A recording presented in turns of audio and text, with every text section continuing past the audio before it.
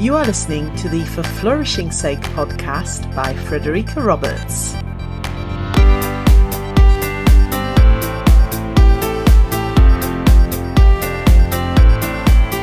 Welcome to episode 37. Today I have the pleasure of introducing a guest whose work in putting well-being and character education at the heart of schools has been deservedly praised all over the place. I have known this person for a number of years now and have had the pleasure of meeting him at conferences not only in the UK but also in Texas over time, and of interviewing him about his work in well-being and character education for my upcoming book, For Flourishing's Sake. For Flourishing's Sake, which incidentally is going to be published as an ebook on the 18th of June, so we're very nearly there, and as a paperback on the 21st of August, and you can pre-order already on Amazon and other online booksellers. But without further ado, I'll hand this over to Fabian De Fabiani to introduce himself. My name is Fabian De Fabiani. I'm the Director of Character Education and Wellbeing for the Odyssey Trust for Education and an Assistant Head Teacher at Townley Grammar School. I'm feeling really fortunate to be able to contribute to the series of podcasts. Thank you, Frederica Roberts, whose book For Flourishing's Sake is out on August the 21st. I've had a sneaky peek at the pre-copy of it and it looks wonderful. It looks brilliant. I'm really proud of the work I've developed at Townley Grammar School and for the Odyssey Trust over the last 3 years, and even prouder to see it well documented in the new book. So thank you, Fred, for the opportunity. I've been asked to provide a couple of minutes or so on guidance on character and well-being in schools, but I think really importantly, given the current difficulties and trauma that is going on around the world, this casts almost a shadow over it. But I think importantly, we need to see the light within that shadow. Because once these kaleidoscope pieces settle, I think it will become even more apparent that when asked what is more important, GDP, grades, or well-being, society has responded as one. Clearly, well-being is of the paramount importance, and the health and happiness of people comes first. Now that, I think, is a rock upon which a more positive and kind future can be built. So although hundreds of thousands of people around the world are going through horrific trauma right now, I think there is opportunity in adversity.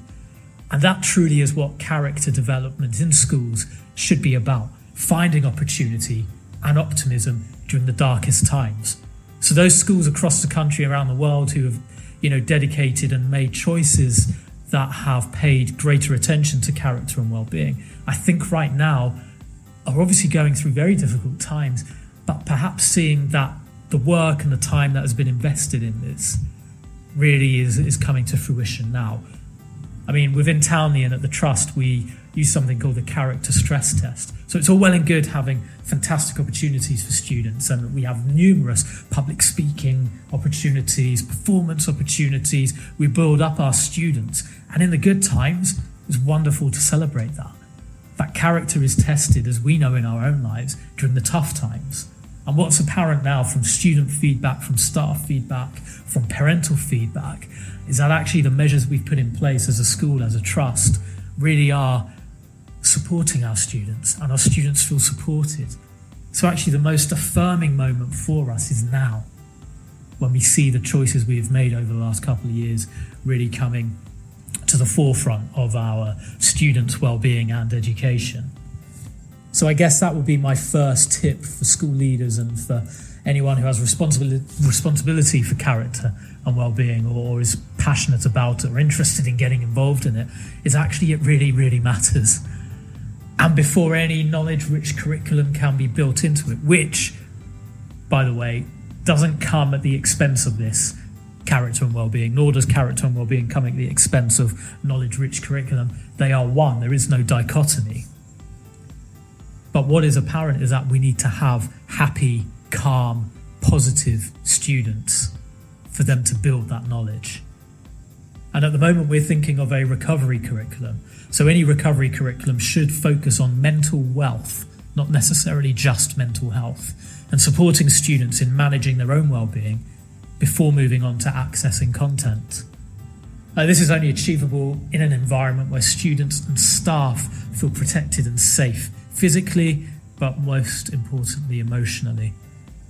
So this is really an opportunity for us to further embed whole school values with character education as a facilitator. So at the moment, there are many transitions taking place, but schools really should focus on the well-being and the character of their students right now, their mental wealth. So the recovery curriculum initially should focus on mental wealth, mental health, and character.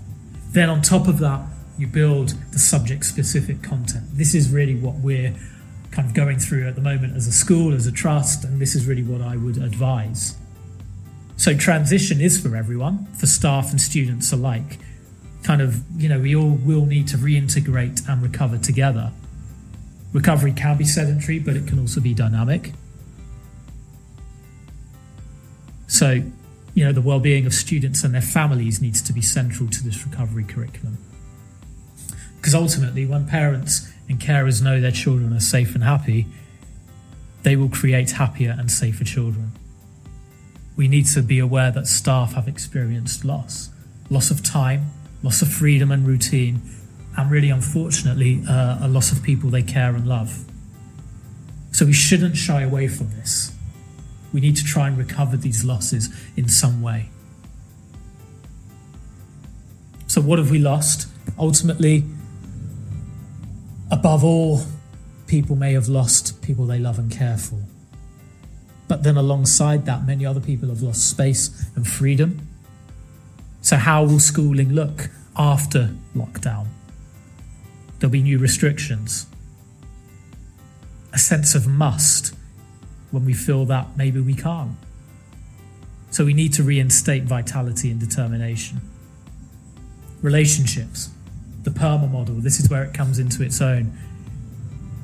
We can't have expectations of how happy or joyful or otherwise how sad and distraught students will be. Part of it will be learning as we go along, which much of this has been, but it has been constantly guided by values and character and a school ethos. We can't predict it in staff either. So we need to prepare for this, and we must find a range of ways to build relationships where we are. There won't be any learning without strong relationships. And then finally, a strong sense of community. The school community is built together, but we have been separate. Remote learning has been wonderful. We've been, putting in measures to support our students, but it is not the same as having a whole school community together. The humanity we share, the emotions we share, the emotional intelligence we generate together cannot be replaced by Google Classrooms. So the recovery curriculum needs to be strong, but focused fully on community, on a sense of humanity. I've spoken in the past about STEMpathy, where STEM subjects and tech are underpinned by empathy. And I think this is the time now. Google Classrooms has enabled us to be able to contact students, but the content of that contact has been rooted in character and well-being and empathy and emotional intelligence. I am wary that, together different schools have different approaches, but I really cannot stress further the need for a strong provision and support, but more importantly, a strong culture of character and well-being in schools. As I said at the beginning, once all these pieces settle, we will see that fundamentally the choices made have prioritised character, well-being and the health of the nation. Moving forward, I think from now on, it shouldn't be a choice for schools. It really should be a compulsion for schools to focus even more on the character and well-being of their students, staff, parental engagement and everything. These are my thoughts. I've tried to keep it as short as possible. I'm hoping there have been some insights there that you have found useful. Please, please, please reach out to me via Twitter if you would like to learn more about what we've been doing and how perhaps in the future I and my trust and my school can support you in your own character and well-being journey. In the meantime, please do look after yourselves, take care, and all the best.